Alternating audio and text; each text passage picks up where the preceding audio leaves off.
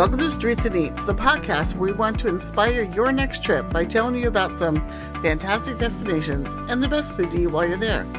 Now remember, until the world opens completely back up and you feel safe to travel again, use this time to just research and plan. That's what we're here for. In this episode, we're going to take you to one of our favorite countries in Europe, France. Why is it our favorite? Well, to be honest, it wasn't at first. You know, there was always that stereotype of the French waiter. And actually, it even happened to us on one of our very first trips into France.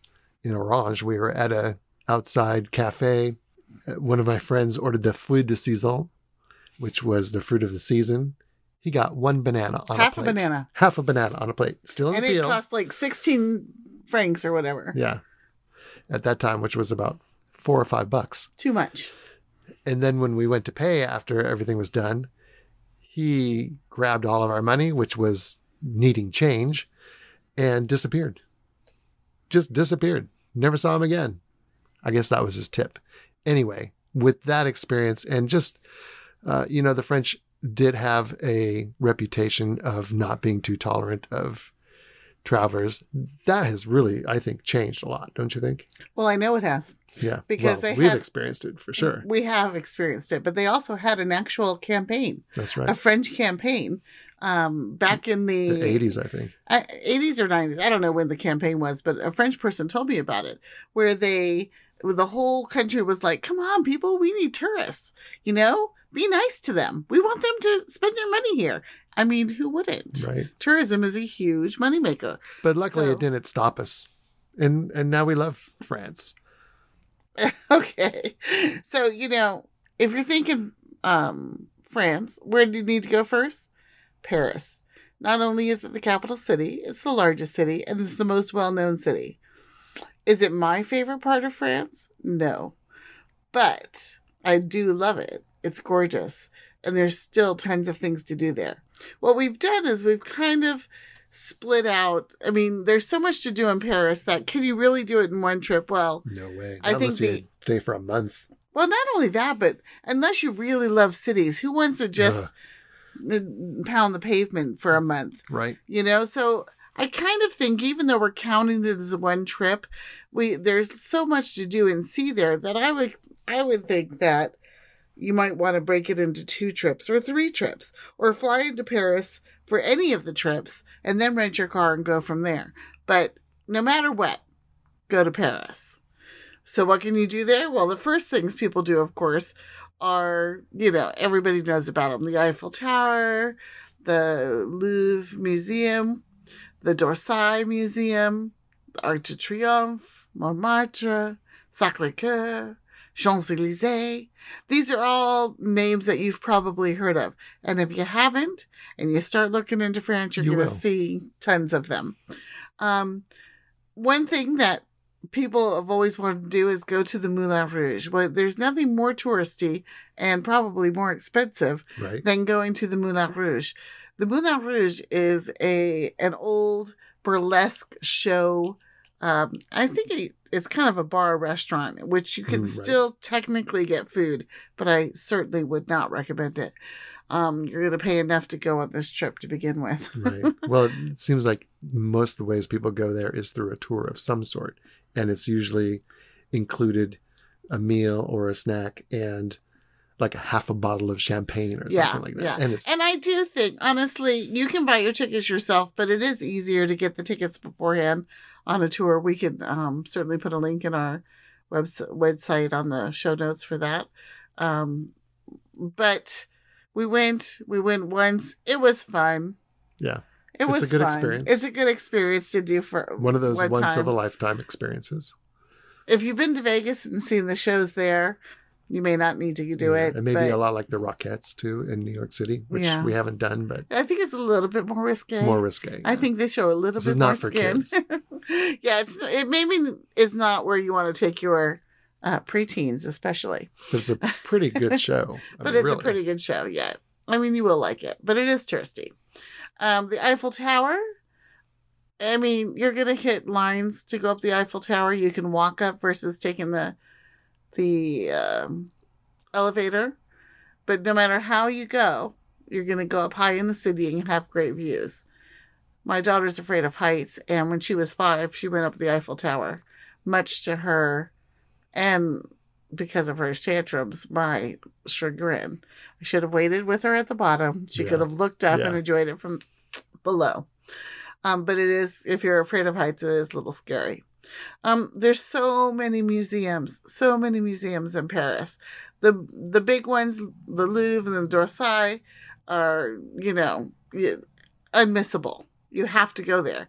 Again, though, that you have to buy your tickets ahead of time and be prepared for lines and just sort of be patient because there's going to be tons and thousands of people there. And you can get a multi-day Paris pass that will include, if it doesn't include all of the museums, it includes a discount. And for some of them, the bigger ones especially, has a skip the line type thing. Yeah. So that's a good way to do it. The Arc de Triomphe. Well, you don't really have to go to the Arc de Triomphe. You can see it from a lot of different places in Paris. It's a big arc, but it is fun to go to. It describes, some of the battles, and Napoleon's it definitely battles. Tells about... You can go up to the top of it as well if you want to suck in car fumes. And but it's good view. It's worth going to the top of it. I mean, we've gone anytime you can get above the rooftops in Paris. I mean, it's the view to die for. Maybe not the best from the Arc de Triomphe, but it's a good one. That is a very well-known place where scammers hang out, though. What they will do when they're famous scams is they will have 3 people, and one is a man who runs up behind you with a wedding ring and says, ma'am, you dropped your wedding ring, which of course isn't yours, but you can't help but look at it. Even if you know this is a scam, you are going to look at the ring. Because he holds it up in your face. I mean, you're going to. And then the next thing you know, you're surrounded by people. Well, the next thing you do is you check your wedding ring. Did I really lose my wedding ring? And that's what they're looking for. Your wedding ring. And they make an evaluation right then of, is this a person that has money? And then they will tag you and follow you back to your hotel, where then they can rob the hotel. That's the big scam with that one, with the wedding ring. Well, they also just mug you. Pickpocket you if the opportunity arises. At any rate, be very careful and always be with people if you're going to the Arc de Triomphe. Plus, getting there, you have to cross the road, which, if you go over the road, is death-defying. Yeah. If you go under the road, then, well, you're safe. Right. Well, and another thing about the scammers, leave your expensive jewelry at home. Yeah, absolutely. We also saw someone get mugged in the Louvre, right outside the Louvre, waiting for a tour bus to pick them up. So, like Jim said, just be very careful and wary. It's a big city. There's people that need money. Of course, they're going to do things they need to do. They know that the tourists are there, and they know where they're at. Exactly. Have some sense. One of the places that people love to go, and I wanted to go, I couldn't wait to go the first time I went to Paris, quite some time ago, is Montmartre. It's a square that's beautiful. It's got outdoor seating for cafes. It's got the artists that are painting there, and it's very picturesque. But I would have to say that as time has gone by, if you keep your distance and you snap a few pictures, I guess it's okay, but I don't know. The artists don't want you taking their picture. They don't. And they get upset about it. And it's very expensive to sit there. You have to pay just to sit at a table, let alone get something to drink. And so it's going to cost you 3 times the amount of having a coffee there than it would pretty much anywhere else in Paris. If that's what you want to do, by all means, do it. It's one of those things. But on the other hand, I've lost a lot of... Definitely a place to walk through and enjoy the ambiance of it as much as you can, but it's not somewhere you want to spend a lot of time, really. There's so many places like that throughout Paris that you don't have to go there, is my point. Right. They do have a beautiful cathedral up on the hill, Sacré-Cœur, which is the big, white, beautiful cathedral, and it's got great views as well. That's a nice place to go. And if you want to go shopping, got to go to the Champs-Élysées. And there's just nothing like walking the Champs-Élysées. It's quite the experience. From designer fashions to 1 hour Ferrari rentals. Right? right outside the Macron place, they were renting the Yes. Ferraris that you Yeah. could just drive up and down that street. Very interesting.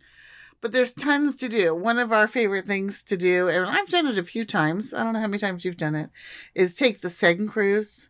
You do have to listen to a little commentary, but it's just so nice to be on the boat. Out on deck and just watch Paris go by. Yeah, very I like cool. that a lot. It's very cool. Another way you can enjoy the Seine is just to sit on the side of it. Erica told me to say this. Sit on the side of it with a picnic, a little charcuterie basket, A baguette, some and cheese. some wine, and yeah. Go out to Pont Neuf and just sit on the bank. Yeah. Watch the world go by. And it's a good idea. It's a good tip for a reason. Yeah, how romantic, right? That's what France is. Of course, while you're there, you're going to want to eat. We have some really good restaurants to recommend. Some Places are a we little, go back to. Yeah, we've gone back to them every time, actually.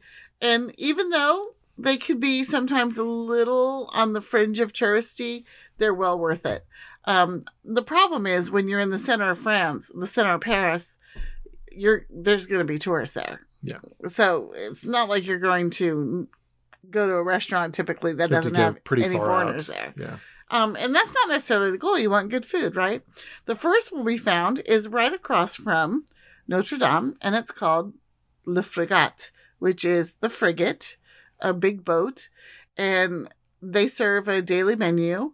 And we always go to get the steak au poivre and the frites. Yes. So it's a steak with a pepper sauce steak and French fries. and French fries. And it's just really good. And it's in a good place. And it's so cute. It's a small little restaurant. Well, you get that one, but I always get the steak Roquefort And yeah, you get the Roquefort. because That's I true. love Roquefort cheese on my steak.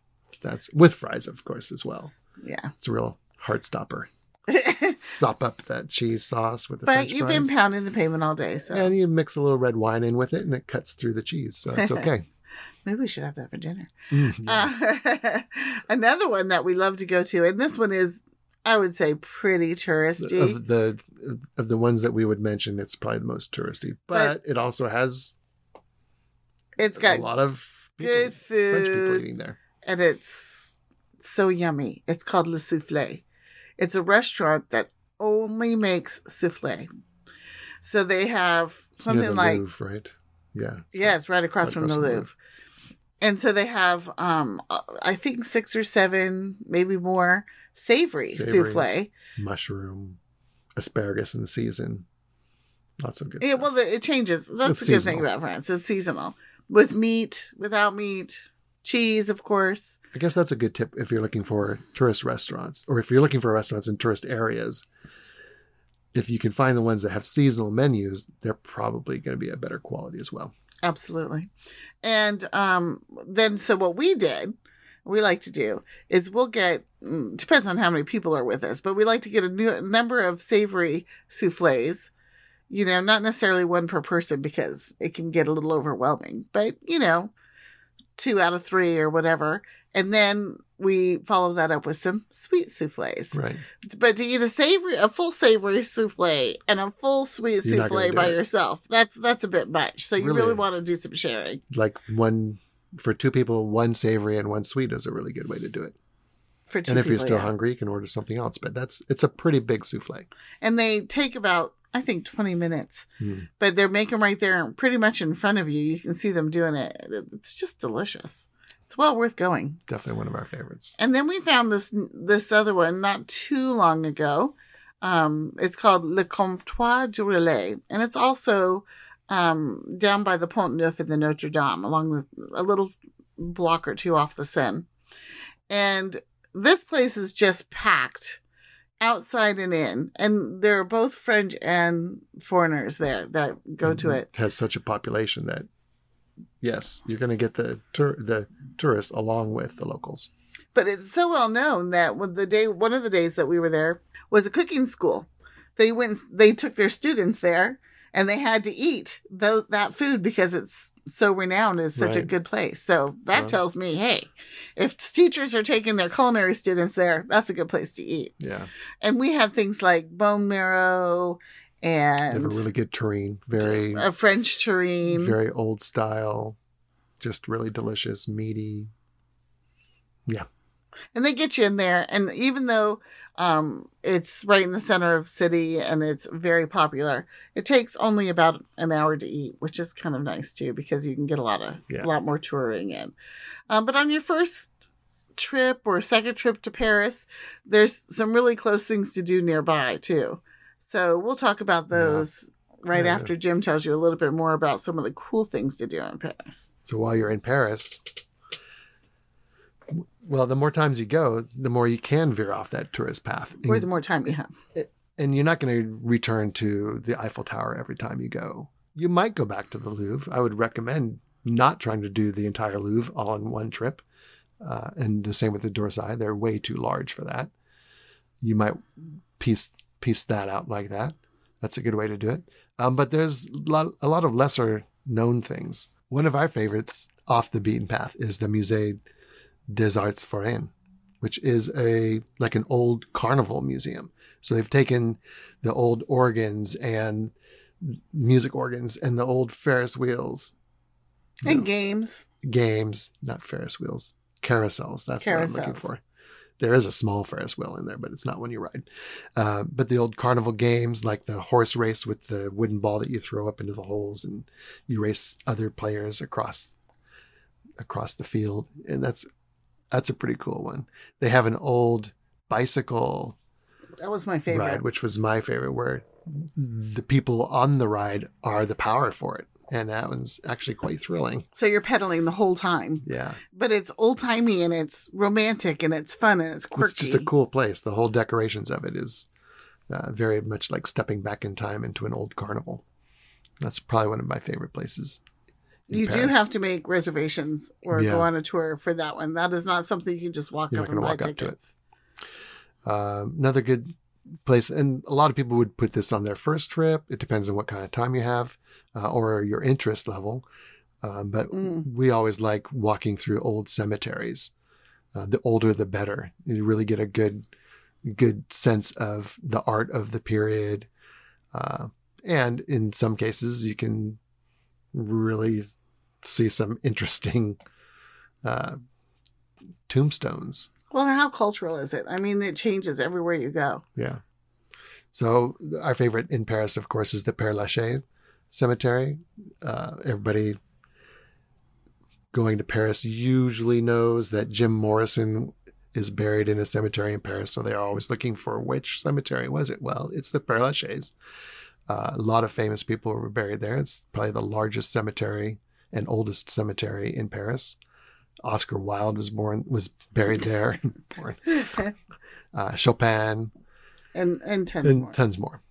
But even if you're not looking for this famous people's burial sites, just the art and the mystique and just the feeling of it. And it's kind of park-like as well. So it doesn't, you're not walking on sidewalks, you're walking on paths. And so it feels a little bit less very shady city. You're out of the pavement for a while, which is also very nice. Another one of our favorite places to go, and Erica also introduced us to this one, is the Derole taxidermy store. Which this is quirky. If you've got any interest at all in naturalism, animals, insects, things like that, it's a taxidermy, and that's what they have. And you can just go and like check out the different butterflies that they have on display. Drawers of them. Beetles, insects of all types, animals of all types, just stuffed into this. It's not a tiny store, but it's not very multi-level, large. but it's not very large. But what's really cool about it is you can also buy the stuff there. Although I'm not sure what the laws are for bringing anything like that back to the U.S. But there are a lot of cool things on display there. Definitely worth a trip. And if you've got more time on you've come on a second trip or a third trip, definitely a good place to take a cooking lesson. And I would even argue that nowadays, if we were just going to Paris, we'd probably I might put it on my first trip. Right. My first trip early on, probably. Yeah. We took a couple of lessons there. You took the baking lesson, croissant. So good. Although you've not made a croissant for me since then. No. No, but our cooking lesson was, I took it with my daughters, Devin and Erica, and we had such a good time. I mean, I don't know if all the instructors, but we had I just love this instructor. He was so, and this is sort of bad in a way, stereotypically French. He says to me, mix it. I said, mix it. No, don't stop. Did I say stop? Oh my God, he was cracking me up. He was just so hilarious. Yeah, I loved him. That sounded like a good one. Mine was really good too. I took a Sauces lesson, which we covered making 4 or 5 of the traditional sauces, and have used that knowledge since.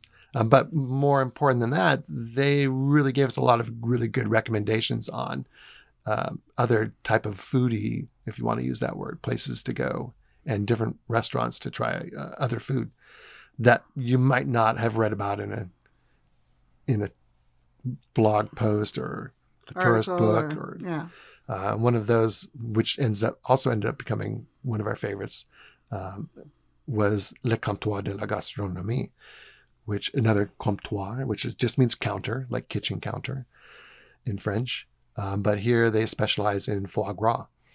And it's a very seasonal, very fresh, very, farm to table, if you want to call it that. Delicious food. Amazing food. Again, in the Montmartre area, but not up on the hill. So on Rue de Montmartre. Rue de Montmartre. Yeah, and the thing about it is, I mean, foie gras, which maybe isn't the most, best thing to do to get a food, I thought was something that there was no way that I would ever love. But I got to tell you, it's quite good. They do it well. But everything there was good. You didn't have to have foie gras. And yeah, you don't have to have foie gras. So there's tons of things to do in Paris. And the thing is, you can go back over and over and over again, and you're going to find more and more and more things to do. But like I said before, it's not my favorite place in the country because we've been all over the country, and I tend to like the smaller cities or the places that are just a little off the beaten path where we really get to interact more, I think, with the locals. Yeah. So one of the things we started doing was taking road trips there, and we would get a gîte, which is basically the same thing as Airbnb. Right. And I'll put the link in the show notes. And they have all kinds of them, and they're cheap. They're cheap.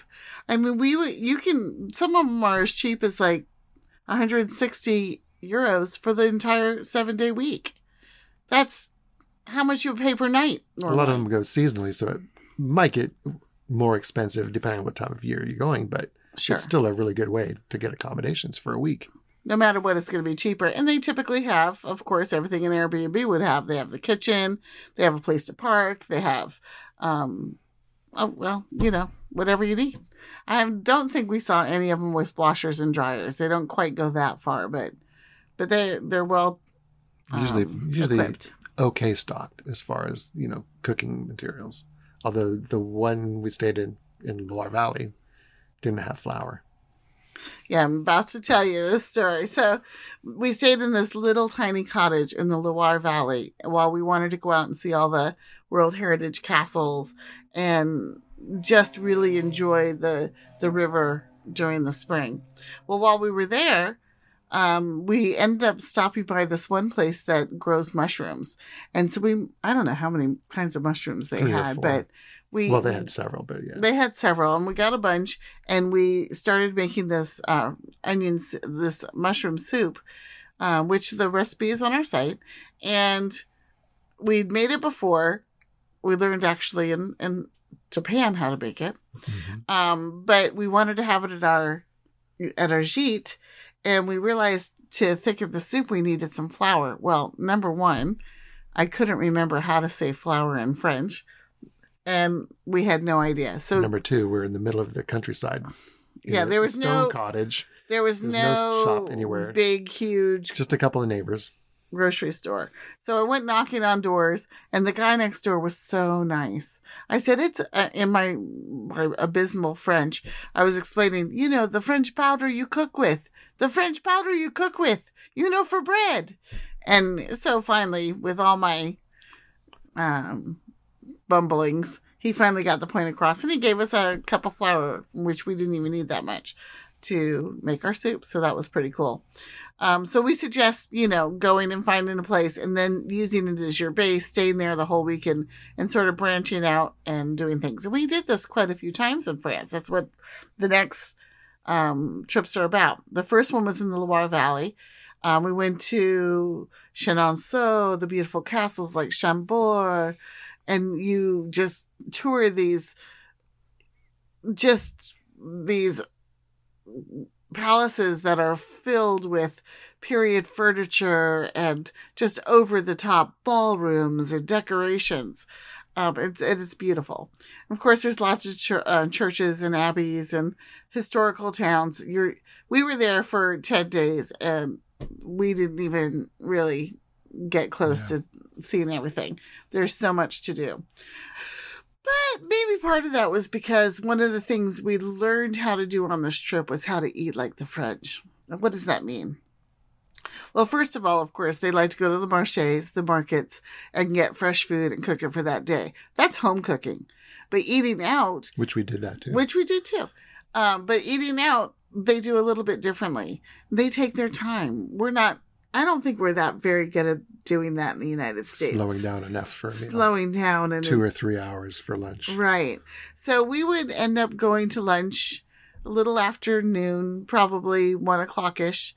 And we'd sit down, and these restaurants out in the middle of the Loire Valley and between the wine fields and stuff would have a meal of the day, a formule it's called. And so you basically might have a couple of choices in it, or you just get what's on there. And it's always 3 courses, your appetizer, your main, and your small dessert. So, and it takes a while. I mean, you're not going there and getting out of there in an hour. It would take at least 2. Drinking wine and aperitifs and just having good conversation the whole time. Just talking and eating and enjoying yourself. So we would ask the waiter, what is a good local wine to pair with the meal that we've chosen? And they always have an answer, and who knows if it's what they would choose or not. But we chose it. And we had it, and we never had one that was bad.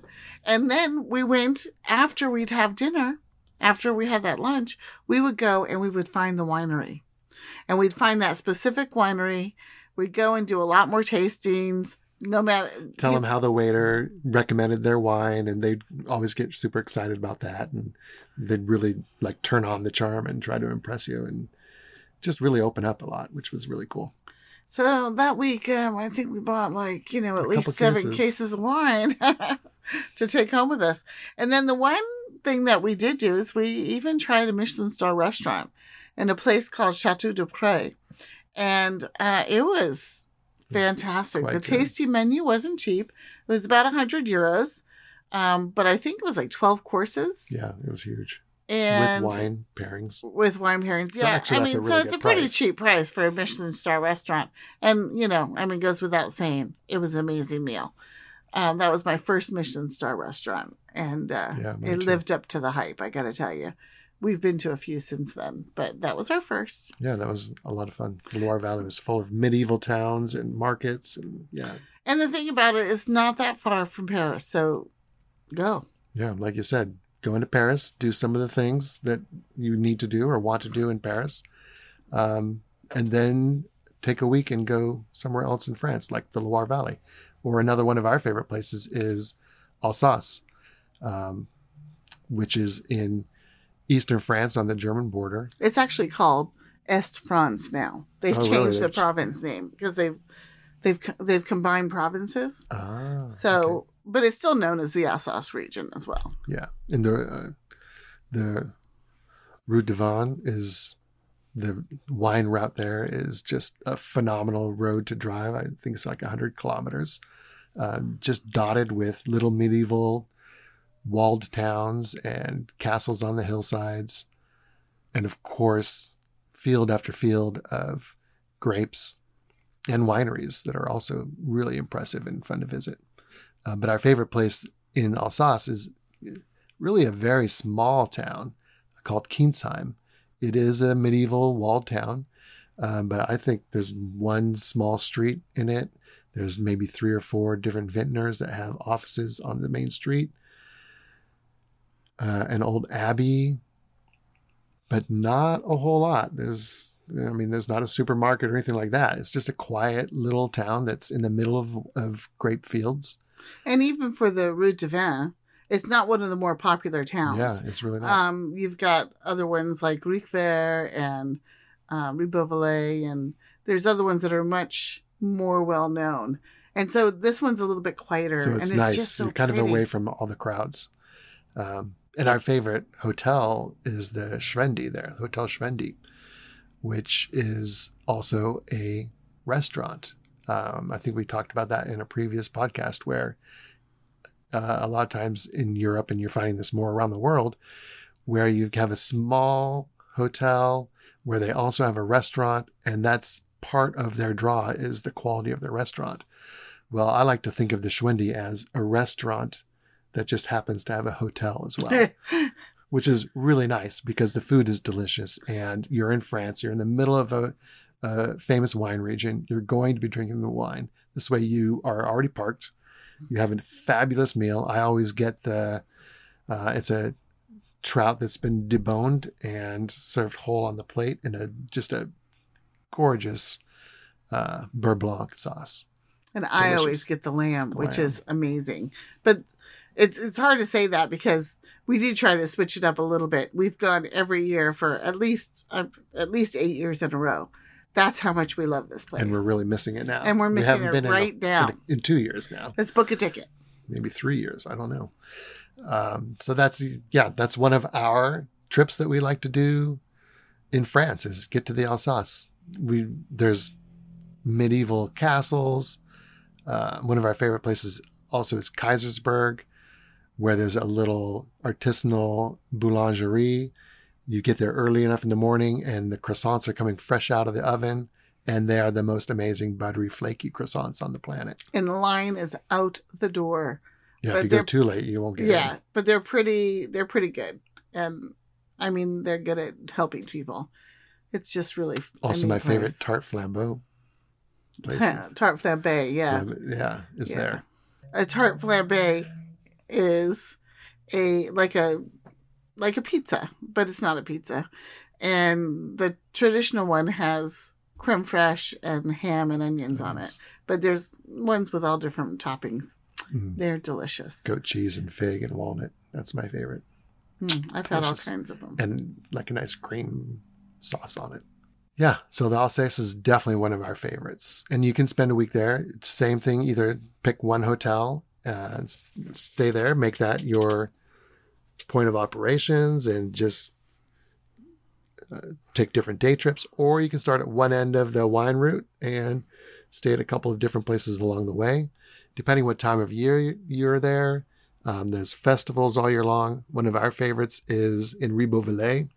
It's a medieval festival with a massive parade that draws in villagers and townspeople from Rue Beauvalet and around it. And the floats are just incredibly ornate, graphic, usually very graphically in the what's the word I'm looking for? I don't know, but it's not like horror, but it's pretty close to that. They can get a little scary for children. But not enough so that I wouldn't take kids. Yeah. Because they probably wouldn't really realize what's going on. And the makeup and the costumes are fantastic. It's just beautifully done. And they have, all kinds of medieval food. On Sunday, they have wine pouring from the town fountain. I mean, it's just, how French. And that's definitely one, if you want to go to, you need to plan it in advance. And maybe a year in advance and book a hotel room right in town. And just stay there. You don't move because just stay there. It's great. That hotel will usually have tables out on the street that you can also make sure you have a spot reserved on the table at the street. Have your meal, drink wine, watch as the world goes by, and then when the parade starts, just be ready to be amazed. Yeah, and the other thing about Alsace is right on the border of Germany, so you can even take a jaunt over into Germany and do something over there if you wanted to. Or tack it onto a trip to Germany. Yeah. We love the Alsace. I'm sure you can tell. Another trip we took, which was just as good, but we've only done this once, is we did northern France, basically going up through Brittany and Normandy. We're Americans, and we wanted to make sure that we were up seeing the Normandy beaches. And so we built a whole trip around it. We, again, stayed in a gîte. The one we stayed in was very nice. It wasn't as quaint and as perfect as the first one that we picked, but it had its own charms, and everybody was comfortable. And again, we had, our kitchen and everything. So it was well worth it. It didn't have a whole lot of restaurants around it, and so we had to drive further to go out to eat. But it was great. We did things like, as we're driving around, all of Brittany is on the coast, of course. We were up on the coast. And so there's all these little fishing villages.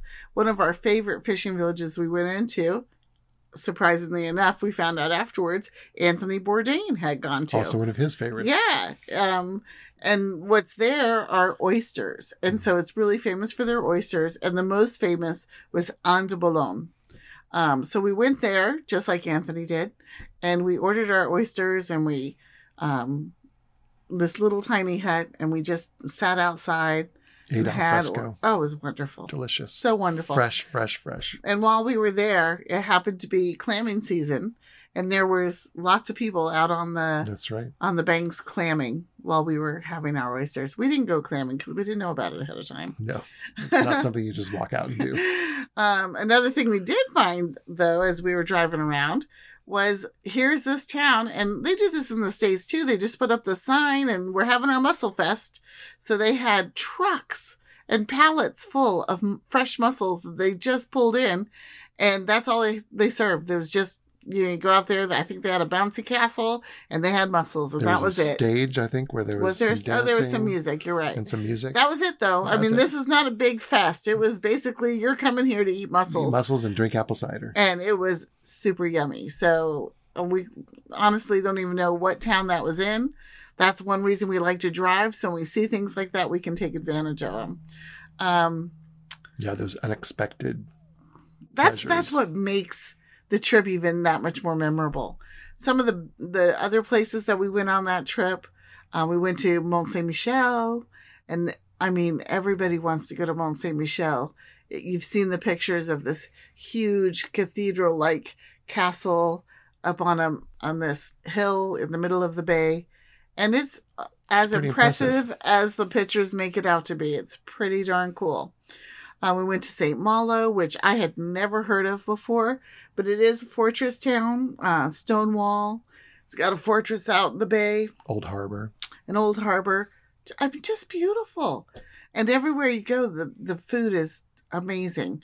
Fresh seafood, yeah, everywhere. And we found out it was an apple cider area, so we went to a couple of cideries, I think they're called, and learned a little bit about the processes there. And, of course, brought some home because what are you going to do? And, yeah, the idea of our trips, the way we like to do it is we have a list and we've hit those main points, but we also like to play it by ear. So that one was really good for playing by ear. And the Normandy beaches were one of the main reasons that we went. Were, full of history. Thought-provoking. Good, also museums, beautiful beaches. Beautiful. The American Cemetery is beautiful. All of that. I can't stress enough how much fun we had and how wonderful the people were, and the food was great. And that was another one of those 1 week trips, right? It was just a 1 week trip, yeah. Which is a really good way to do France. Pick a different region, get a gîte for a week, and explore that region. Of course, fly into Paris first or on the way out and spend some extra days on either end seeing more of Paris. There's always more to do there, but that way you don't get burned out on it. And another one of our last one week-long trips, and this will be the last one we cover today, is southern France. Southern France, most people will think first off, of course, of Cannes and Nice and those coastal towns. Côte d'Azur. Which is beautiful. Right. But we're talking further south than that. We've done that already. So on this trip, there's things like Pont de Gard, which is this massive old Roman aqueduct that spans across the Gard River. Just one of the most beautiful places on earth. So that's like your entrance into the area. And what we did there, we just put our feet in the water while people are kayaking and swimming under the aqueduct. And we didn't have our swimsuits. We just put our feet in the water. And you know what? Little fishes came and got our skin off. So it was just doing like Dr. Fish without having to pay the fee because it was part of the deal. So on this trip, we actually had another gîte and we stayed in Montady. Which is a tiny little place, but awesome. Really small. Just a small town. It did have a cafe, which we ate in once, which was a great experience because it is just locals that are going in there. And they're always excited and interested to see who's renting the gîte on the hill. And it's up on a hill overlooking the town and overlooking an old, now drained etang, which at the time when we were there was just covered, this whole like 5-acre area covered in sunflowers. They were huge and ready for harvesting, I think. But a beautiful dried up lake that's still being used there. Little defensive tower up on the hill, old stone tower up on the hill. Just so much charm in this little town. But a really good place to branch out on day trips. So we went out to Roquefort-sur-Saulzon and we learned about Roquefort cheese and how it was first discovered that this moldy blue cheese is delicious. The story is something like a shepherd was eating his lunch in a little sheltered cave area, watching his sheep just outside the cave, and he saw his girlfriend down the hill. So he dropped his lunch and ran down the hill and forgot all about the lunch till a couple of months later when he just happened to be back in the area with his sheep and he found his lunch and the cheese had turned this strange color, but you're hungry. It's cheese. So he ate it and it was delicious and Roquefort was born, and they still make it kind of the same way. They have some special loaves of bread that they have baked for the cheesemakers. And they let them sit in a cave for 30 or 40 days, get it all moldy. They take that mold, they inject it into the cheese as it's starting to form, and it makes blue cheese delicious. And the whole town's about blue cheese. Yeah. So every restaurant you went to had blue cheese dishes. In some sort of Roquefort. The market was full of blue cheese vendors. It's just a cool little place to go. And they're very proud of it. And they're very proud. And if it's not made in that town with the milk from the cows of the area or bread baked in that same sheep. Or the bread that's been baked in the area a specific way, it cannot be called Roquefort. It can be called blue cheese, but it can't be called Roquefort unless it was made there. Really a fascinating place.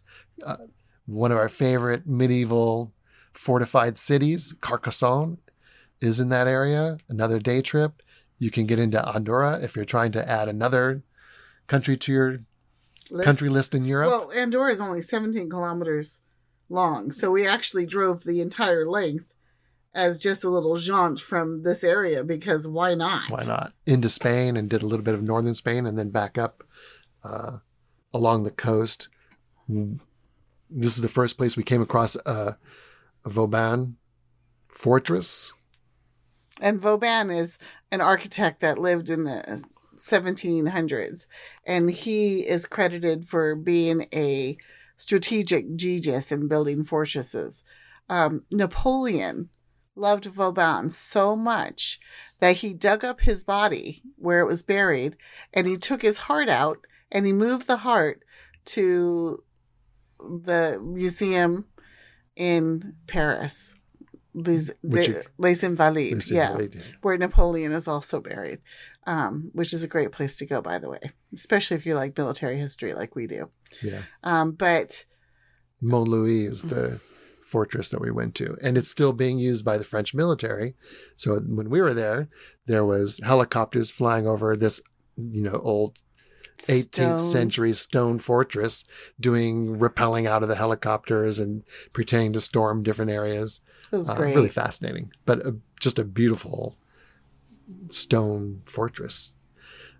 It's also, like I said, it's near the Spanish border, so there's a lot of Spanish influence. There's bullfights. They have the feria, the festivals, where this one feria we went to, right near the Spanish border, it was also the bullfight time, of course. They had the horses and all the men that were going to be participating in a parade through the main street. The whole town was out, kids included, drinking these small little 25 centiliter beers, but drinking them one after the other nonstop. I guess that way it stays cold while you drink it. I don't know. But it was They just were enjoying themselves. Such an experience with the music and the dancing and, of course, good food. And just watching the whole town out there partying was so much fun. But that whole week-long trip is probably one of our highlights. It's not one of the more famous wine-growing regions, but it has been making a lot of inroads. I guess recently they've started a whole push to make their wines more known. And we had some good wines there as well. I don't think we went anywhere in France where we didn't try lots of wine and have really good ones. The only place that didn't really work was in Brittany, because there it was apple cider. Apple ciders, but we still had wine. We still had good wine, but it wasn't a wine growing region. That's so. true. Yeah. So those are our favorite trips in France. Each of those would be a good week-long trip, 7 days. 9 days. 9 days. Depends on what you want to do. If you have 2 weeks, maybe a good week in Paris and another week in the Alsace or in the Loire or southern France or Brittany. I don't think you can go wrong. You can't go wrong. They're all wonderful. Thanks for joining us at Streets and Eats, where we want to encourage you to savor the adventure. Please remember to hit the subscribe button and tell all your friends. Ciao for now.